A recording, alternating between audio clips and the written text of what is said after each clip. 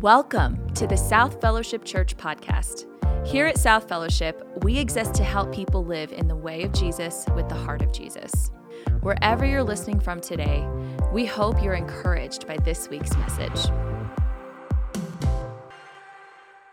Welcome, everybody. We are switching things around just a little bit this morning, so if that's catching you off guard, if you're having a moment of like, wow, the coffee hasn't really sunk in yet, it's as much a change for me as it is for you. And there's going to be some people walk in that are like, oh, wait, the sermon's already started. And some people that are going to walk in and say, yes, I've already missed half the sermon. That's a wonderful, wonderful place to be. A few months ago, we started to outline some of what you might call the vision for South as a community. We have this beautiful mission statement, living in the way of Jesus with the heart of Jesus. And we talked about one of the pathways from that being becoming a church our city and world would miss if we were gone. Becoming a church our city and world would miss if we were gone. The idea behind it is this: if we just suddenly said, well, we're not doing this thing anymore, that there'd be a hole left, that people would miss that involvement with the community around us. It's something that we long for.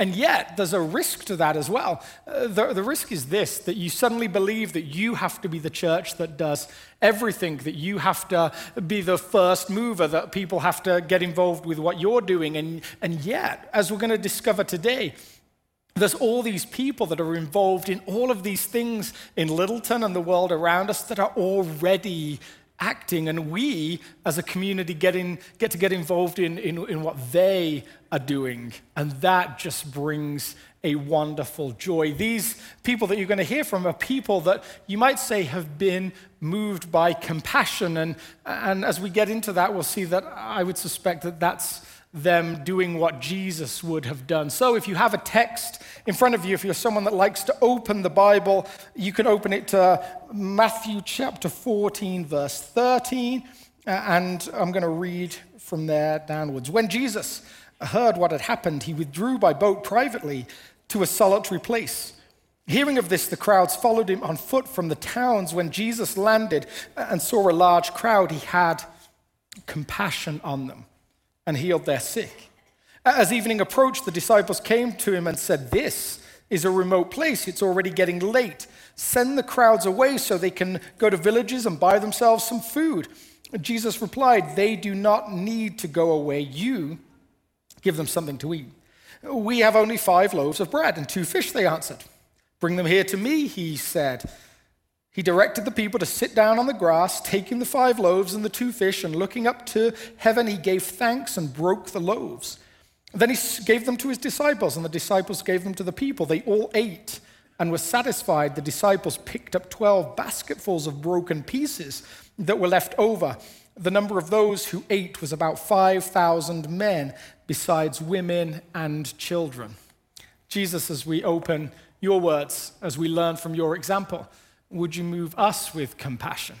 Would you help us to act as you would act in the world around us? When Jesus heard what had happened is how this passage starts. The context is this: Jesus has lost possibly his closest spiritual connection. John the Baptist, his cousin, has recently been killed, and it's in the aftermath of that we're told that Jesus wants to withdraw for a moment. And concurrently, his disciples, his first followers, have been kind of in his ear saying, "Jesus, we want some time alone with you. When are we going to get to withdraw so it's just us and there's not all of these other people around?" So Jesus is leaving for a purpose. Perhaps you've experienced that need, that sense of, I need some solitude, I need some alone time. In this case, it's grief that might be driving that, but perhaps for you and I, it's just simply life is busy. There is a busyness to what we do each and every day. In this moment, all we need to do is know that Jesus is busy, and he is busy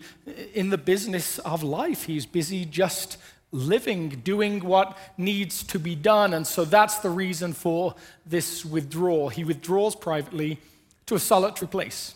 And of course, because he's Jesus, because he's done some of the things he's done, the crowds come with him. There is a multitude of people that turn up that have hunted him down. And so he's left with a dilemma. Do I stick with the plan? Do I stick with what I came here for? Or is there something else to take place here, and that's where we read these words. When Jesus landed and saw a large crowd, he had compassion on them. He healed their sick. He had compassion on them. The first question I have for us today is this one. What did Jesus feel? What did Jesus feel? If you've been with us for a while at South, hopefully you're familiar with this Greek word because we've covered it a few times. It's actually one of the really important words in the Greek New Testament. It's spaglaknon. I would love you to say the word spaglaknon. It's okay. Not bad as a Greek language moment. It means simply the inward parts. For most people in the first century, they didn't have a sense that we might have of emotion coming from the heart. Now we might even say emotion comes from the brain. They had a sense that emotion came from the gut, from like right in there somewhere. So I want to give you in some way a visceral experience of what this is like. I want you to imagine, this is going to make a few of you wince. I want you to imagine someone has inserted a hook into your belly button and then pulls. That jolt, that like, ooh, I can feel that. That, spaglaknon. That is what it is to feel. That is this emotion. It's what it is to feel in someone's situation. Oh, I feel that. I feel what you're feeling, perhaps. That's what it means when it says that Jesus was moved by compassion. Compassion just doesn't cut it. It is this desire to help and then to follow through, as we'll see. Human beings sometimes are just able to step into situations that they may not have done otherwise. They are motivated to act in a particular way. For around the last 50 years, my aunt has lived next to a celebrity. If you love music, this is Roger Daltrey from The Who, one of the great rock bands of all time. And my aunt and he have been neighbors for a long time. And so they live in this tiny little village called Witherenden Hill. And if you live within 300 yards of someone in Witherenden Hill, you are close to them. And so this is my aunt's place, and this is Roger Daltrey's place. And yet my aunt hates Roger Daltrey. Hates Roger Daltrey, simply because he moved there as a young rock star and would fly his helicopter over her land and scare her cows off milking. And yet, one Christmas, as she was sat around the table, the phone rang, and it was Roger Daltrey on the other end of the line. And he said, I've sent all my staff away for Christmas to enjoy time with their families, and one of my cows is stuck in a ditch. What do I do?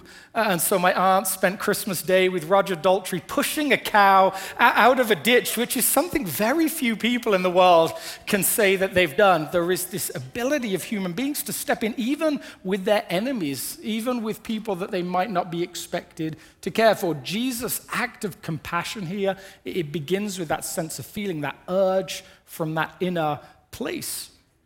What did Jesus feel? He feels compassion. Maybe it's some of these words or some of these ideas to you. Perhaps spaglaknon or compassion is a sadness.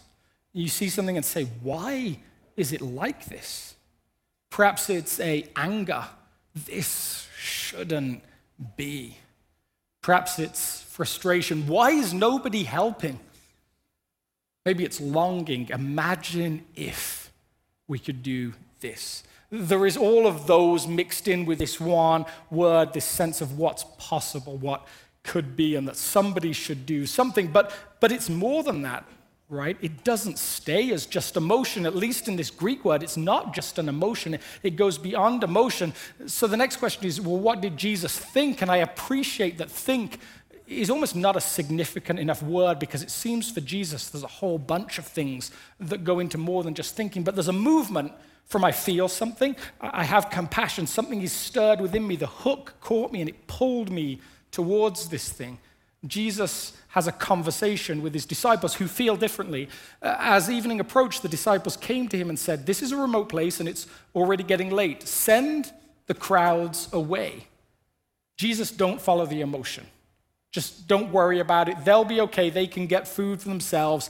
They can provide. Let them go buy food from the villages. And Jesus has an alternative view. No, they do not need to go away. You give them something to eat. We have only here 5 loaves of bread and 2 fish. they answered. There's an intellectual conversation and a faith conversation going concurrently. And the question is, well, do we need to do anything? Can't they fix the problem themselves? And perhaps you, like me, have felt moments where something has moved you, and then you've started to intellectualize it. You started to ask some questions that looked like this. Can I afford it? There's a need, there's a thing to step into. Can I afford it? Won't somebody else do it? Will it really make a difference? What is the ROI, the return on investment on this? We ask these questions at times as a way of not entering into the problem. Maybe an extension of that is, isn't it the government's job to do this? And you know the most dangerous words in history are, I'm from the government, I'm here to help. I'm joking, really. It's wonderful. There's this movement from feel to think, and then finally to action. Jesus acts. And we see here this miraculous element to it. Bring them here to me, he said, and he directed the people to sit down on the grass, taking the 5 loaves and the 2 fish, and looking up to heaven, he gave thanks and broke the loaves. Then he gave them to the disciples, and the disciples gave them to the people. I cut the story off right before the miraculous moment, and I did it for a reason, because there's a sociological reading to this text. I'm super comfortable with the miraculous reading of it. That's what I would hold to. But the sociological reading goes like this. It says there was no miracle. People had supplies, people had food, everyone just pooled it as the first group started to pool it. More and more people added food to it, and everybody together had enough for everybody to eat. On one hand, it sounds like a kind of depressing reading of this supernatural text, and yet on the other hand, ask yourself this. Which would be the greater miracle? That the divine Son of God, who has unlimited power, who can do anything on earth, takes food and multiplies it? Or that selfish human beings decided to share what they had with other human beings that had a need, to say that I can go with less and so that other people can have enough? In actual fact, this supernatural miracle is mirrored by another miracle just a little further on in the book of Acts, where that thing itself does happen. People share what they have, and more people have enough to eat. Compassion, it seems, has this movement. It begins with feel. It begins with that very guttural moment of the hook and the pull and the sense that something should be done. It moves through a process that might be thinking, might be prayer, might be contemplation, that says practically, what can I do? How can I be involved? And then it ends with action. It is feel, it is think, it is act. If that triad doesn't work for you, maybe you connect with one of these: feel, think, act, or heart, head, and then hands. Or notice, process, and then address, or see, pray, and then serve. But whatever happens, there is a moment that grabs us with compassion, and it moves us to process the situation. And then finally, importantly, there's a step that leads us to get involved. You're going to hear from a bunch of people this morning who are partners with South Community. We are a group of people that get to be involved in what they are doing, and they do it every single day of the year. And so the stories are compelling, but they began somewhere with this moment of, I feel something. It seems like real compassion acts. And so we're going to sing a song that reflects on the God who caused them to act, and then we're going to hear just how they are acting. Jesus, thank you that you are present with us this morning in this different service. Thank you for these compelling narratives, these compelling stories. May our hearts be grabbed and changed. Amen. Good morning, South Fellowship. I love that. You guys are more awake than the first crew. Way more awake. I'm Maureen Shannon from North Littleton Promise. It is really good to be here to worship with you this morning, to worship with community partners, just co-laborers in the field. And also, I know many of you, but I don't know a lot of you. I came to faith at South Fellowship 25 years ago. So if I go into too much more detail, there will be many tears, which is predictable for some of you. But anyways, so I'll move on. But thank you. 15 years ago, you sent me out as a missionary and have been supporting me ever since to a community that I'm going to share a little bit about today. North Littleton Promise, as you see on the screen, builds life-giving relationships with immigrant kids and their families to foster faith, education, and leadership in Christ-centered community. So we build relationships with elementary, middle school, and high school kids in our after-school soccer and summer programs. We build relationships with their parents in our Bible study, our mom's Bible study, our parent meetings and workshops, and informally on the soccer field, on the side of the soccer field when our kids play together. We provide this beautiful thing in this community, a community of belonging for immigrant families. Culturally speaking, Latinos value family above everything. And family, yes, thank you. Family is more than just your immediate family, but it's your extended family too. And a lot of our families don't have that in the U.S. So they are longing to have an extended family to be with, to celebrate birthdays and anniversaries and all of the things, to be together, to have food together, to cook for together, because that is who they are. That's who they are. And so North Littleton Promise families are connected to other families in the community as a result of our ministry. They're connected to programming for their kids, and they're connected to the staff who can help them navigate through difficult situations as they arise in their life. Most importantly, we connect them to Jesus and the gospel. So you might wonder why we do this. So God has a heart for the immigrant, for the poor, for the widow, for orphans. God loves and has compassion, the kind of compassion that Alex was talking about, for vulnerable people.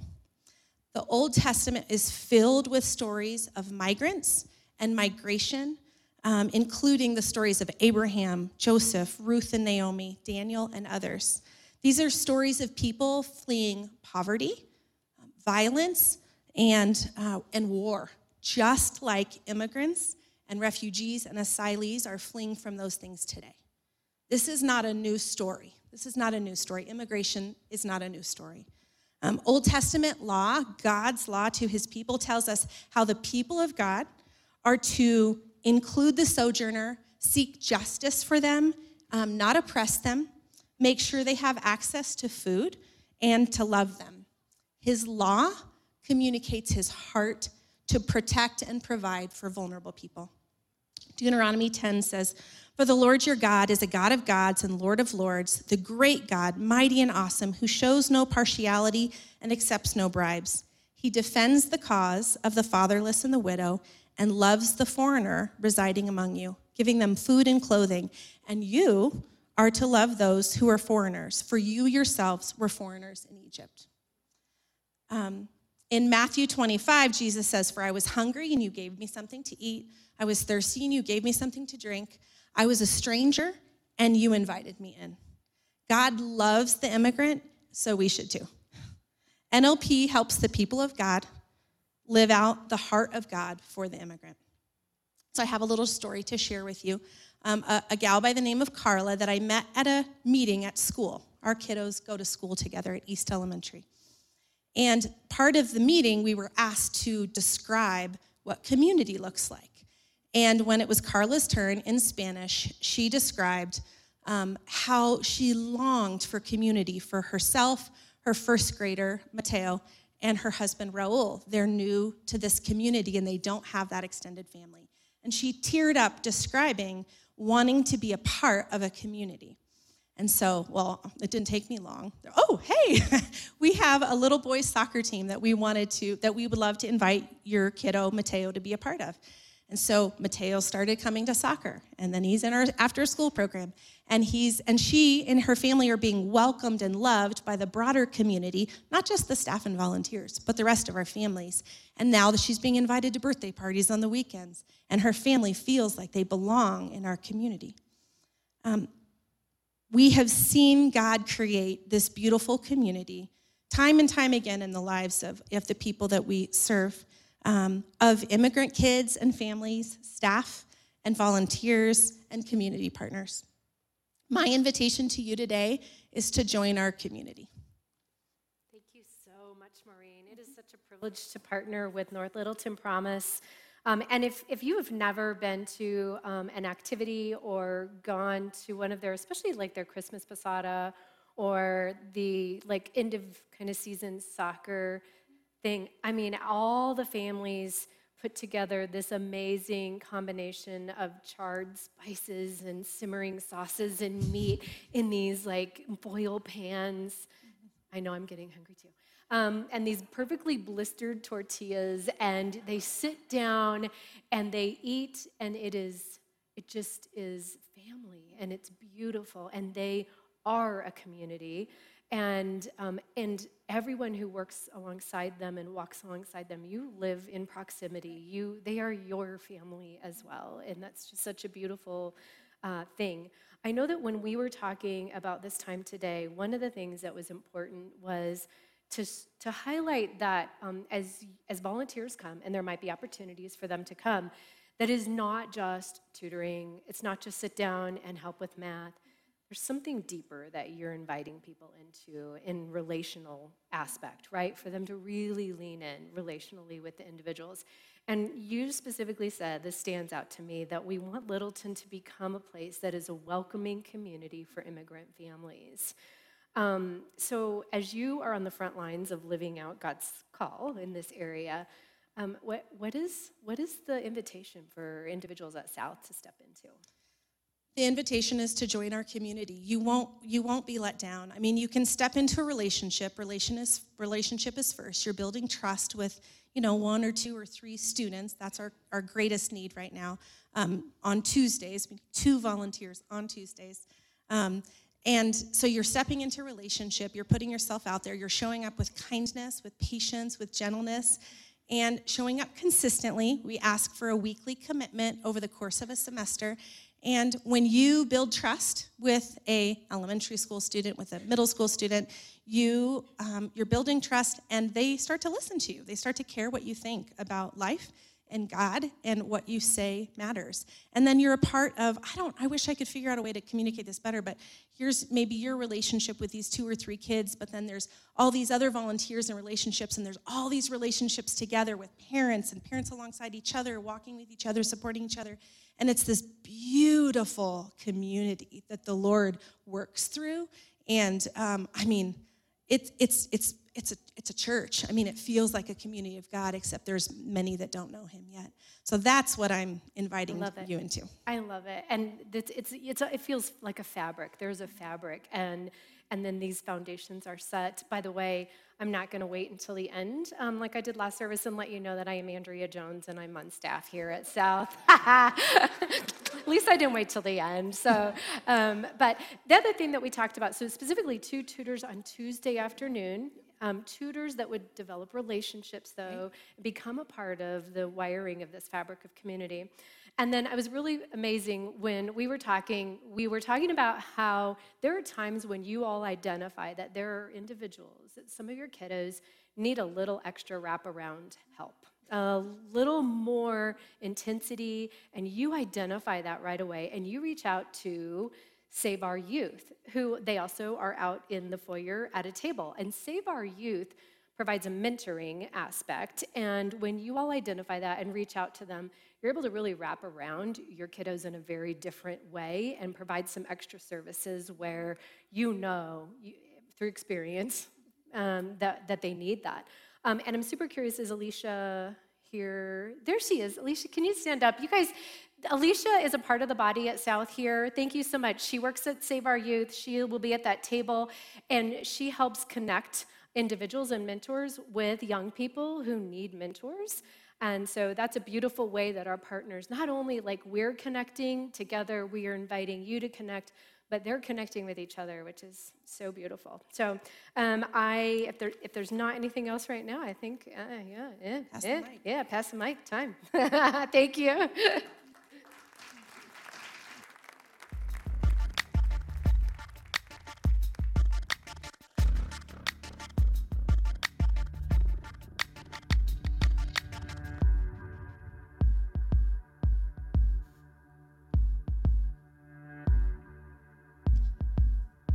Good morning. I'm Sean. I'm the Director of Outreach Ministries at Love in the Name of Christ. It's great to be here. This is my favorite part about my job, is that I get to cast the mission and vision of Love Inc. to our partners and future partners. Deuteronomy 15, God communicates his heart to his people, and that is that there would be no poor among you. Are we not God's people? There are poor among us. Let's do something about it. Love Inc. exists to be the eyes and the ears in the community so that churches can be the hands and feet to meet the needs of poverty in our community. We want to actually do something about poverty, and we do that in three main ways. The first is through our Connection Center. That's where we office out of. It's behind the King Soopers on Broadway in Littleton, and this is our call center. So people call us with their needs, whether that's, hey, I can't afford diapers, or I need a ride and I can't afford a bus pass, things like that. Furniture, if they just got housed. So you call us at our Connection Center, we hear your story, we do an intake process, and we plug you into the resources that you need. That funnels into our second thing, which is Renewed Treasures, our resale store, which is your neighbors. You guys are very plugged in over there because you're our landlord. So, and this is high-quality clothing, home goods, and this moves from a over-the-phone conversation, which is a relatively easy barrier to cross. You know, there's no relational capital built up. You don't feel the pressure to impress someone. You're not looking at them in the face. But then we funnel them into this store environment where now it's face-to-face. We can hear your story again. We can show you splachna. We can show that compassion. And then hopefully the end of the funnel is impact, which again, South Fellowship is very involved because it's in your lobby every Thursday night. This is a transformational ministry where we go over 4 main areas of life: physical, financial health, relational health, emotional well-being, and spiritual health. We spend 12 weeks, we have 3 semesters in the year, 12 weeks, 8 weeks, where we focus on each of these 4 areas. And in this time, we see people's lives get put back together. We see the people of God come alongside people experiencing poverty or trauma or just the craziness of life and be able to weave that back into a beautiful story, be part of what God is doing. So Nicholas and Christy up here and their son Jackson are a beautiful story of how someone can kind of work their way through the funnel and end up working through impact. So Nicholas and Christy met in rehab and I believe came to the Lord in rehab, and which praise God just for that. And afterwards, they quickly got married, became pregnant. Jackson is born, and they're not in a good financial situation. They call us. They have this need, this tangible need of diapers. So we get them plugged into our diaper ministry. They show up to the church where we, again, face-to-face, supply them with a month's worth of diapers, hear their story, pray over them, pray with them. After a couple months of this, they are referred to our impact program because this person who's built up this relationship with them knows they could really benefit from some of these tangible skills like building a budget, figuring out how that works, learning how to dream again, what kind of career do you want, things like this. So they come up, they show up to Impact and get plugged in. They're welcomed into the community. They've told us that Impact is like their family. They've gone through many classes now and a job transition for Nicholas, and we've watched Jackson grow up. He's now running all over the place, and he's kind of hard to keep up with. But this is a beautiful story of how someone can come with a tangible need, we start a relationship with them, and then we walk with them through poverty to getting into a situation where they can provide for themselves and help others as well. So, speaking of impact, we have more about that. Well, thank you so much for sharing. And I love Terry's face in this photo on the left there. That is the level of joy that I think Impact creates in people's lives. For those of you who don't know Terry, he'll be at the stand. He purports to be British. He has a fake accent. If it sounds English at all, it's actually not. And I was going to ask you to do an accent, but you were like, no. Well, we worked on it. We did. Tea and biscuit. It's very good. I like it. For a Texan, that's pretty impressive. Yeah, I feel like I overcome a lot. And Impact is this program, as you say, that just, it's around food. Again, it feels like a common thread in so many of the partners. Food is always involved. Absolutely. And so just unpack a little bit of the joy of some of that, just a little bit more for us. Yeah. Well, along those relational lines, you build your best relationships over a good meal. Mm. And so what we do every week of Impact, 32 weeks out of the year, is we have a meal together. Mm. We have church groups buy, prepare, and then come and serve the meal to our Impact participants. And then after everyone's been served, they can make themselves a plate and jump right in and have the meal with people that are in the program. I'll steal a little bit of verbiage from another local partner, Cross Purpose. They talk about physical poverty and financial poverty, but also we have relational poverty. All of us, whether we have the best paying job in the state of Colorado, we need relationships, and that happens best over a meal. And it's interesting you say that. I think when I moved here a couple of years ago, you arrive in Littleton, you maybe drive down Broadway, you see Tesla dealerships, Land Rover dealerships, all these different things, and you're like, wow, this is not an area affected by poverty, and yet it's on our doorstep, and all different types of poverty. And I love how you talked about just desiring to just alleviate all of that. And so it sounds, if people wanted to jump in and get involved, there's these different elements, and you've got the call center, which is this hub for you guys of connection. Renewed Treasures is right down the strip mall. You can stop by. I bought 300 books this year, so that was my way of helping. Like I was like, and the free vouchers for stuff, I'm really intrigued to hear more about that for books. And some people say I have too many, but I have this theory that the books need me. So I'm just helping them out. Someone to read them. But so you can stop by at Renewed Treasures and have great conversations and buy things and support the ministry that way. But Impact is really just this place you'd love to invite people in to land as volunteers, right? Yeah, absolutely. Like I said, 32 weeks.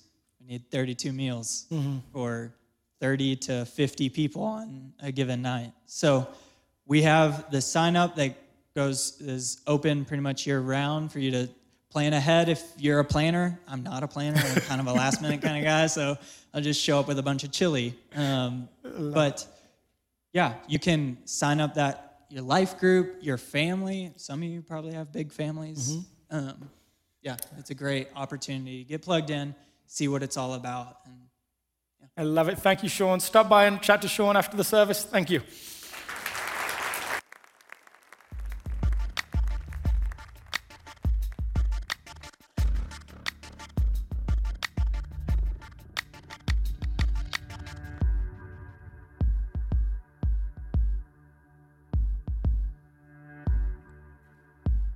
Good morning.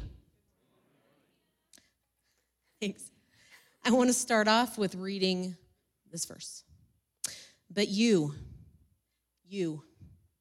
shall receive power when the Holy Spirit has come upon you, and you shall be witnesses to me in Jerusalem, in all Judea, in Samaria, and to the end of the earth. The ends of the earth. Guess what? They're right here. They're in Littleton. They're in the Denver area. They're in your schools, in your workplace. They're all around there in your neighborhood. And God has a heart not only for the people that have lived here next to you for a long time, but those, just like Maureen was talking about, those who have come a long way and are seeking to have a safe place. They are here and they want friendship, they want family, they want a place where they can thrive and say, yes, I feel safe in my new home. Again, thank you for the introduction, but my name is Hannah Levers. If you don't know me, I work for Cru City with a a specific branch called IIR, which is International Immigrant and Refugees. And our heart, our vision is right back here on the wall, engaging immigrant communities and the church so everyone can find their place in God's story. And that's ultimately, if you see this picture up here, that's what we're doing.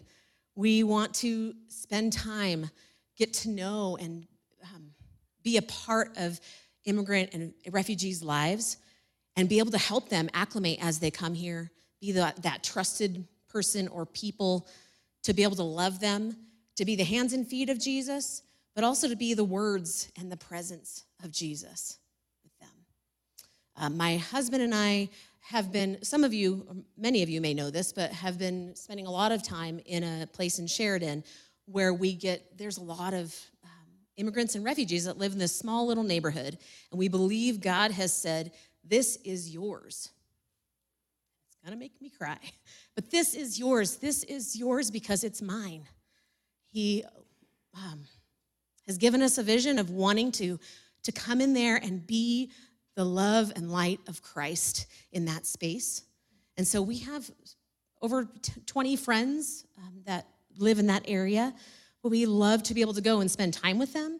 But we also feel like it's important that when I was thinking about what to say for this morning, I was thinking, I'm just inviting them into prayer.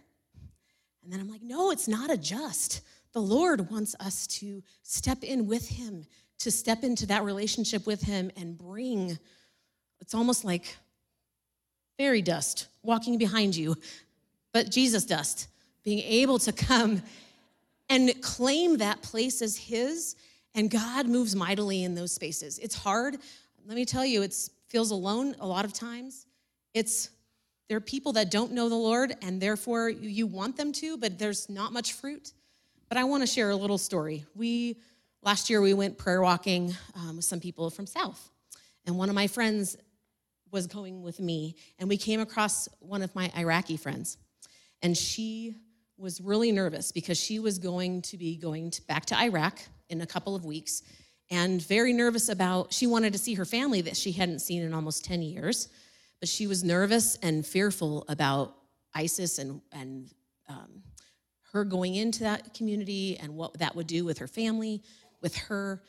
She's back. She was back safe and sound, but we were able to pray for her, and at the end of the prayer, my South friend, was able to say to her, the man in white, who is Jesus, the man in white loves you and cares for you. He is with you, and he wants to give you his peace. And she responded with, yes, I know, and he's beautiful. And so I said, have you seen him before? And she said, yes, when you were praying for me and your hand was on me, he was right here. He was right here. And she began to explain his nose and his face and what he looked like and the peace that fell upon her in that moment while we got to pray for her. And that's a continual relationship that I've been having with her, and can be praying for her as well. But that's what we're doing. Thank you so much, Hannah. That's a beautiful story and a beautiful example. There's also some other practical ways that the church, South specifically, and other churches has practically met some needs. What does that look like over the past year and a half or so? So when Kabul fell, South was able to partner with African Community Center, which is a resettlement agency, and we partnered 3 teams with 3 different families, and then we were even able to do a 4th family and just supply housing or set up their apartment. And we were able to raise over $30,000. We were able to fill homes, and this is one of those families. Yeah, right. JD right there, one of our elders. Being able to have some amazing food with them and just become their friends, someone that they can walk alongside. So 2 or 3 families would just embrace and wrap around a new family here to get them settled and meet needs, to appointments, school, exactly. Enrolling, just all the things. Helping them with English, whatever is. Beautiful. That's beautiful.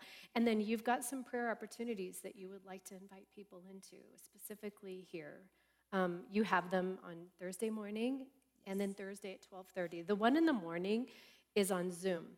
So if you can't make it down to do a prayer walk, and you think God may be moving and stirring in your heart to help lay down some prayer foundations to take some territory, that Zoom is really incredible opportunity. And then you walk the neighborhood at 12:30 on Thursdays. But out in the foyer, you told me, but there's such a need to be praying into this territory that you would be willing to talk, if anyone's interested, at the table about other times meeting people to lay this foundation.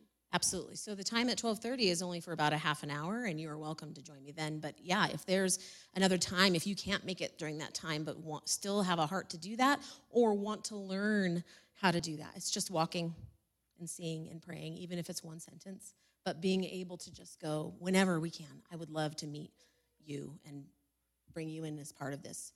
And if there's a way that you want to get involved where you actually want to have a friendship with a family like this, I can help you connect to the right people as well. That's fabulous. Thank you so much. Thanks for serving so faithfully.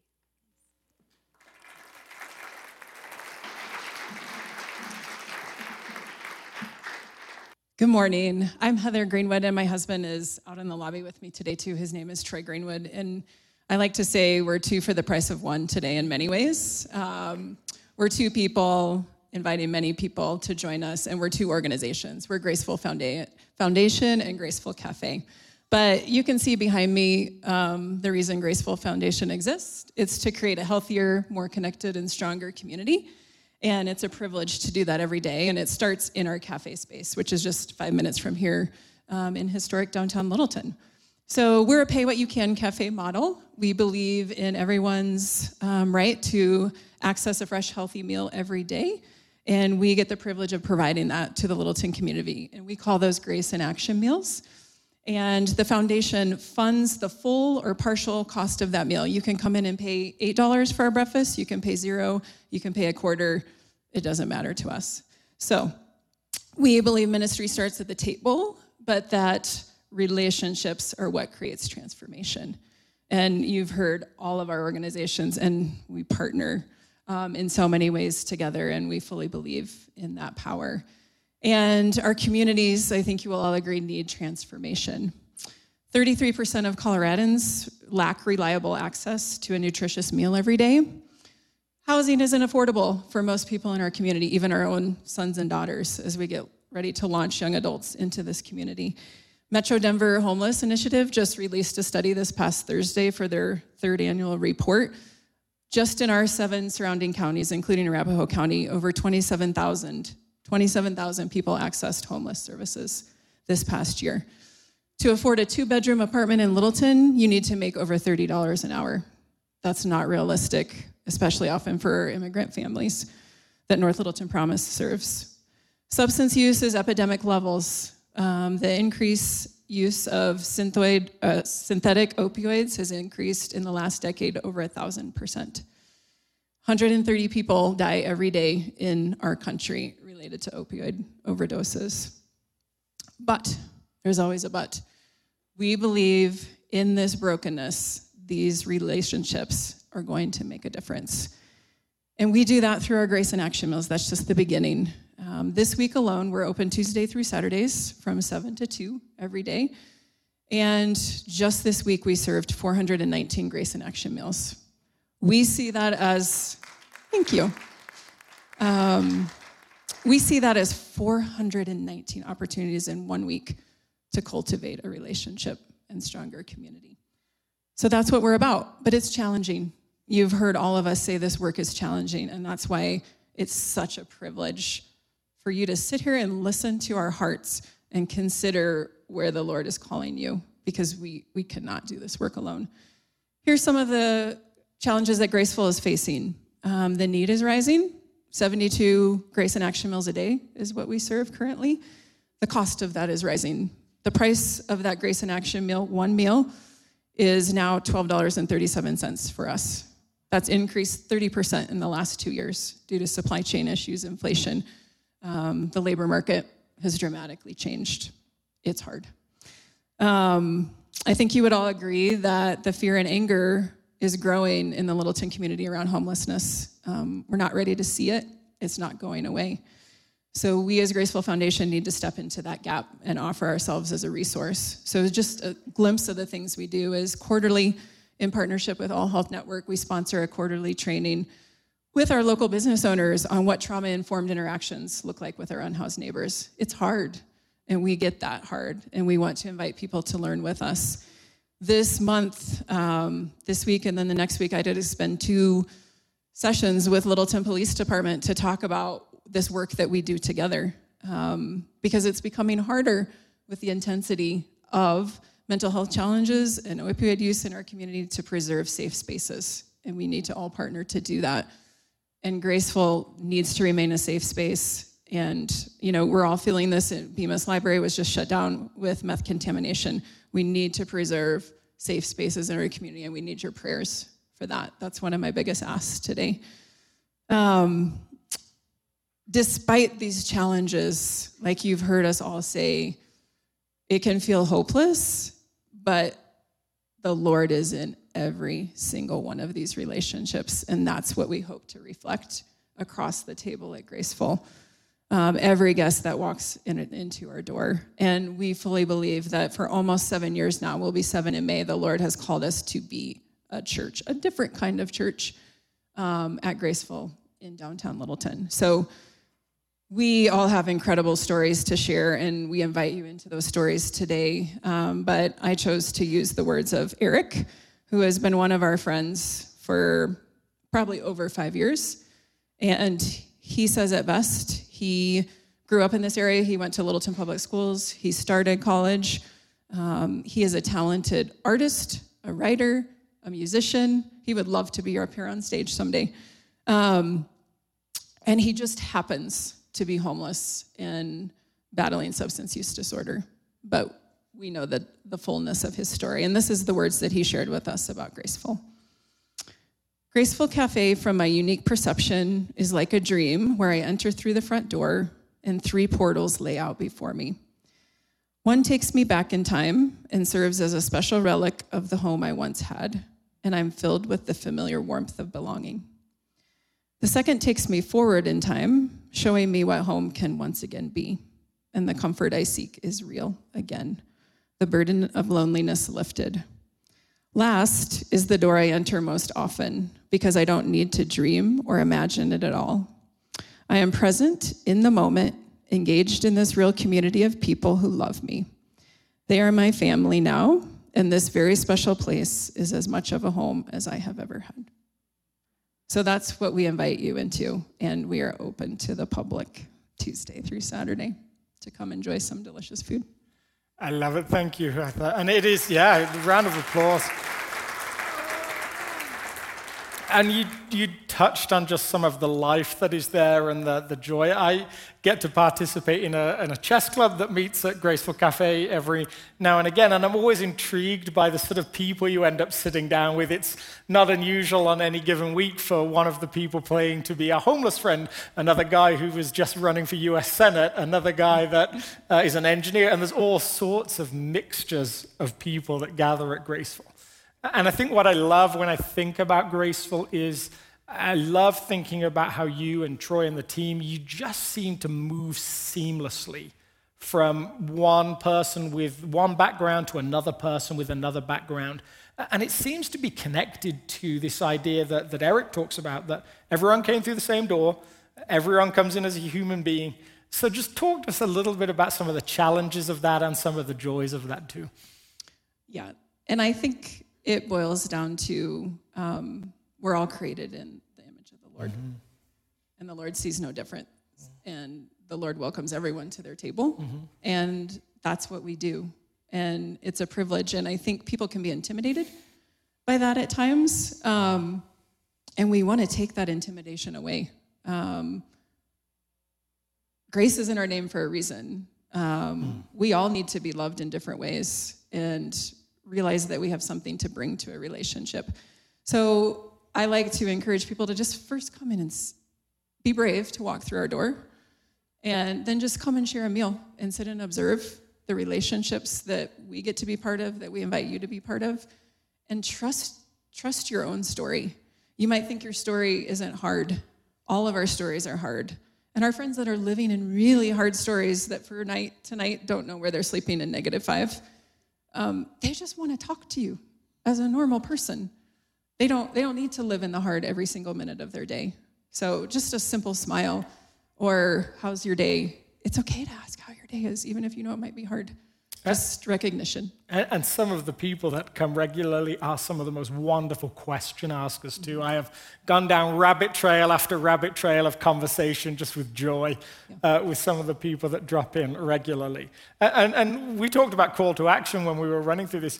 You actually have a really simple call to action in lots of ways, right? Yeah, just come eat with us. You don't have to spend 2 hours volunteering with us or writing us a check. You can do that too. Go to our website. But really, Graceful Cafe will not be here at the end of this year if we don't have 30 more guests every week. We've made it this far. We'd like to make it further. Yeah. So just come enjoy a great burrito in the morning or a great lunch. Next week is community breakfast. First Saturday of every month is a special day. No one has to ask for help. You're going to see Marines, immigrant families in our space that we've built beautiful relationships with. And then South is sponsoring our community breakfast in March. So kind of come check out what it's about so you can sign up to be part of that day and just come on any old day. So I just want to check you heard that. Like your takeaway for Graceful Cafe is come on Saturday and have a free meal in the morning, and it is a good free meal. And I used to have some guilt about turning up to community breakfasts, and yet then realizing there's these great organizations that have sponsored them that want to work with you. And so I would turn up with my crew and be like, oh my goodness, we're going to order everything. We're going to empty the place of cinnamon rolls. And yet, like, we're welcomed in just like everybody else. And we get to experience that community. So it's right on Curtis, right? Old historic downtown Littleton, right opposite Cafe Terracotta. And Little greenhouse. Connect. Little greenhouse. So thank you for the invite, Heather, and I'm sure you'll see some people soon. Thank you.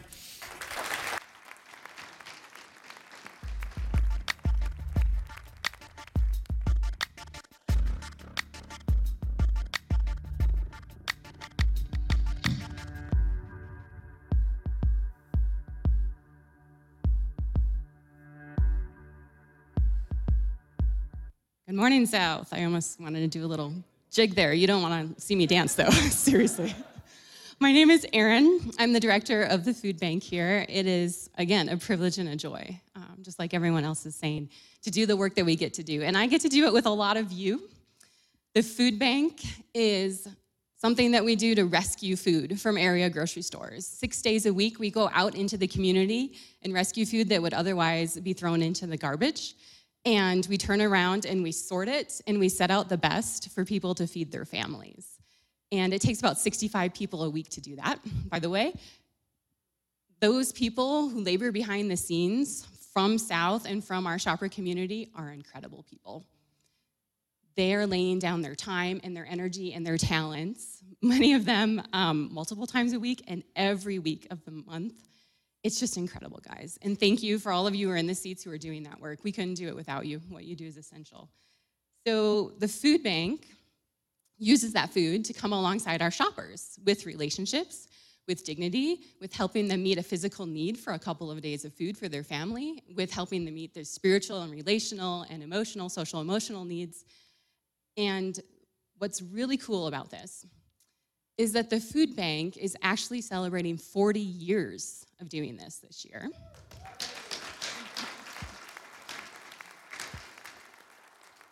"40 years ago, a small group of people from South saw a need and stepped into it, and God built it and grew it, and we depended on God for 40 years through the ebbs and the flows of everyday life of doing ministry, of the hard and the good, and here's where we are today. And what God has us in this year has been a little bit of a surprise, but maybe not, because God works in really crazy ways. One of the verses that's speaking to us this year is from 2 Corinthians 9. God can pour on the blessings in astonishing ways, so that you're ready for anything and everything, more than just ready to do what needs to be done. Well, what needs to be done right now is loving people well in our community, because a year ago, we were serving on average 40 or 50 families a week. Last week, we served 25 families on Wednesday nights, and yesterday we served 84 families. Yeah.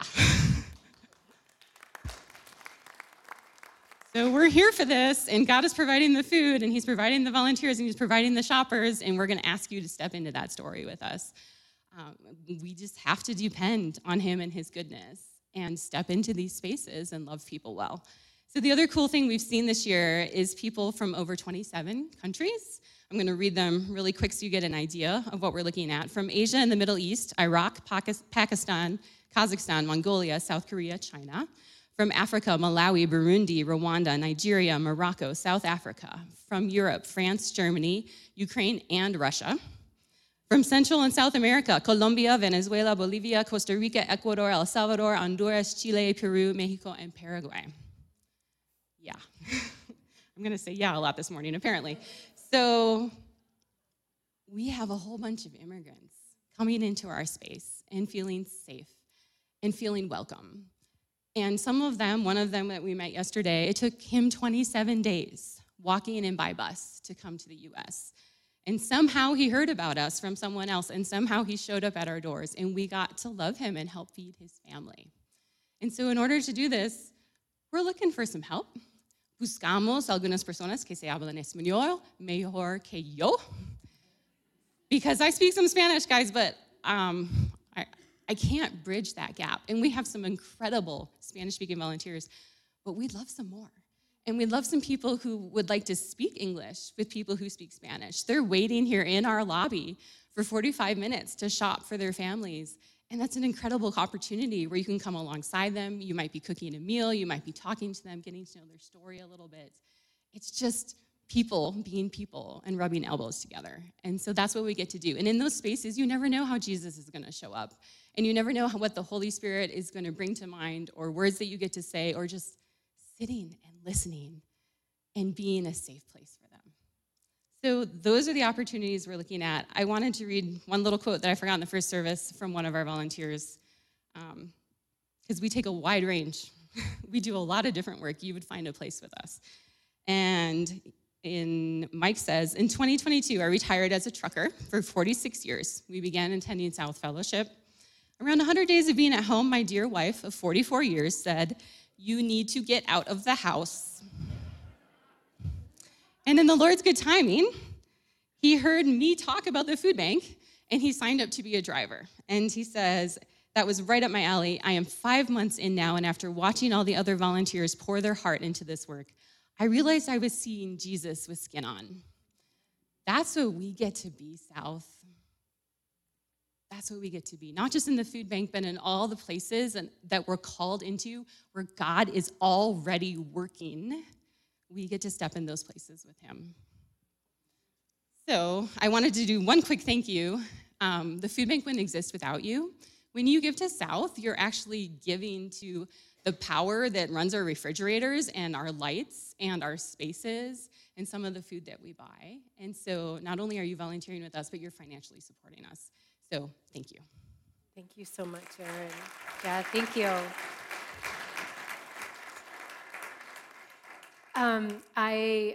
I'm sitting there and I'm processing 40 years, first of all, of faithful ups and downs in ministry, and you, our family here, being a part of that, and that's just incredible. So thanks to everyone who's been involved. And in many of these organizations and opportunities, some of you are already serving, and it's been said a few times, but not to be missed. Thank you for the way that you're leaning in and serving. We are a part, Erin and I both, of an outreach team that meets, well, we've been meeting every week for a little bit, but we do a little every other week now and then. And Phil Barner's on that team, Bill Wiseman's on that team, Helen is on that team, Hannah is on that team, don't let me forget anybody, Dan Elliott is on that team. Anyway, we come together and we engage and we listen to our partners, we cheer them on, we do some things together. And so can you tell us a little bit what we have coming up in particular and some other opportunities right near where the food bank table is set up out there? So this spring we'll do our, I think, a third annual First Mile Initiative, somewhere around there, where we go out into the community to help neighbors in our neighborhoods, and also we work with our partners on some of their projects.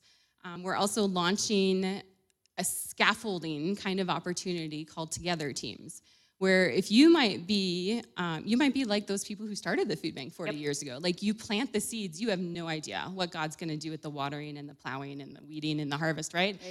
But if you want to step into meeting a need with a small group of people, we would love to help scaffold that and walk you through that.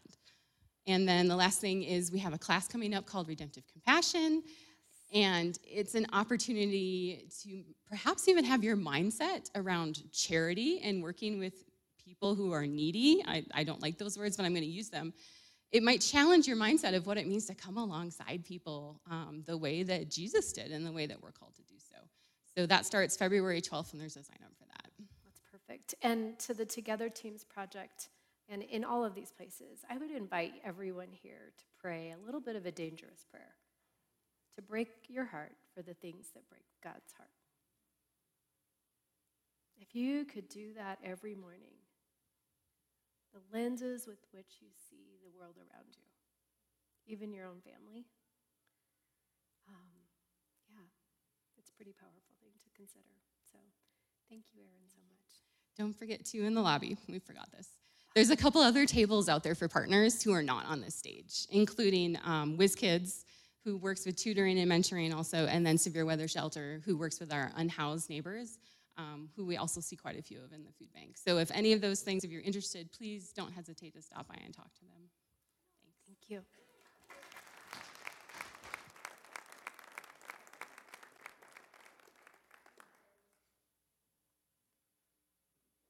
To wrap us up for just a couple of minutes and just think through some of the common threads we've heard today.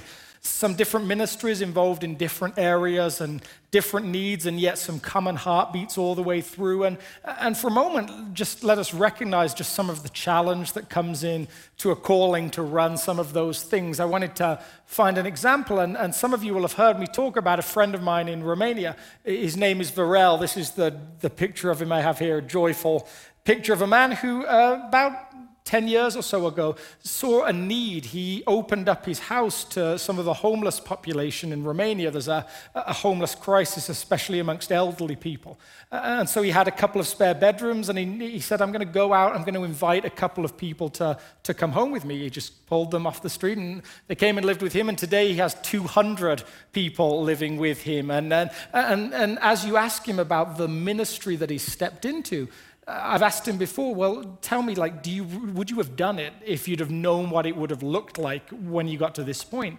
And he said, no, never. I am like the story of the frog. You hear about a frog, and apparently if you put one into hot water, it'll jump straight out, and if you put it into cold water, it'll allow you to boil it to death. And he said, I am a frog, and God is boiling me to death. There is a challenge that comes with some of the ministries that some of our friends here have stepped into. And this came to my attention again because I read a quote about Varel from somebody else. They said this: I think that 99% of us, and the language will be somewhat broken because it's translated, including me, have never thought that they would help. The least I think we couldn't even afford to think about having to take one of them home, to offer them not only warm soup, but also the second course, dessert, and also a warm bath, a soft bed, and a roof over your head. Well, if none of us would have allowed his senses and his conscience to do such a gesture, someone was still dared to do it, Varel Pashka. As if one or a maximum two were not enough, he opened his house, his yard, his garden, and especially his heart for 200, as much as possible to wash the shame of many of us. I don't know how many of us would have been so brave, daring, and especially naive to give up the yard that we finally managed to furnish with raw grass, but especially the time and comfort that no longer belongs to you. Varel did it. This man, I personally do not feel able to untie his shoelaces. There's a picture of a man who poured his heart out for a specific group of people, and he speaks to all the challenges that come with that. Compassion and being moved by compassion, it seems, has a cost to it, and yet seems like what we are called to do. In another place, Matthew, this writer we looked at, speaks of compassion. He says, when Jesus saw the crowds, he had compassion on them because they were harassed and helpless, like sheep without a shepherd. Then he said to his disciples, the harvest is plentiful, but the workers are few. Ask the Lord of the harvest, therefore, to send out workers into his harvest field. It seems that this Jesus is moved to compassion by multiple groups of people, and yet so often those groups of people include the blind, the deaf, and this all-encompassing group that the Greek writers used, the poor, people who find themselves on the margin, and when he sees them, this Jesus is moved. And we are invited into that same story. And perhaps you would wrestle, like I often do, and this gentleman we just read a quote from, I can do the feel part. I have that emotional response, that pull of the hook in my stomach that says, there's a need here. And I want to act. I'm willing to get my hands dirty. I'm willing to be involved. But there's that middle part, right? The ability to think and to dream and to say, this is what might be. And maybe that's the bit that intimidates you. And yet what you've heard today is from multiple partners who have done that part, and what they need is workers alongside them. So my prayer for us as a community as we go and we wrestle individually is that we have the bravery to contemplate, what are we doing now? What are we involved in? What ways are we serving? And perhaps there's something new to start. Perhaps there's something old to lay down. That can be painful. Perhaps there's an extra hour to give, but maybe today what you felt is you felt that moment where there's a hook and it starts to pull, and we're left with this moment of decision. Do we continue to think and to contemplate and to step into action, or do we let it go? We're invited into this triad that is to feel, that is to think, and is to act. And so my final question for us this morning is this one: where will compassion move you to act? Let's pray. Jesus, as we have heard from all of these stories, thank you for the way that your thread of grace seems to run through it. Thank you for each of the partners here and in the lobby. Thank you for the ways that South has been able to connect and support. Thank you for our food bank, started as a dream by a couple of people years ago and now flourishing and feeding so many. God, thank you for the elements of your grace we see all over this world. Please help us to continue to partner with you in that way. Amen. I'm going to invite you to stand. If you are new, we'd love to have you drop by the table. In amongst all the chaos out there, we have a new here table. We'd love to connect with you. I have some car keys that somebody gave me. And given that it's snowy and cold and all those different things, it felt important enough to mention. So if you have lost keys, or you want a new car, just come. I believe it says Mercedes on the note. I have your keys. I'm going to invite you to turn and face the doors as we go. We are leaving a place where we find community, where we gather. We are going into a world where God has called us to participate, who's called us to be moved by the same compassion that moved him, to feel what it is to have the hook inside that pulls you into something. And so I'm going to send us out with that in mind and with this benediction. May God, who clothes the lilies and feeds the birds of the sky, who leads the lambs to pasture and the deer to water, who multiplied loaves and fishes and changed water into wine, may he lead us, feed us, multiply us, change us, and guide us to step into his compassion in his world, to reflect the glory of our Creator, now and through all eternity. May the blessing of Father, Son, and Spirit be with each of you as you go today. Amen. Go in peace, friends. If God is working in your life through this ministry, join us by partnering with us. You can give online at southfellowship.org/give. And thanks for listening. We hope you have a great rest of your day.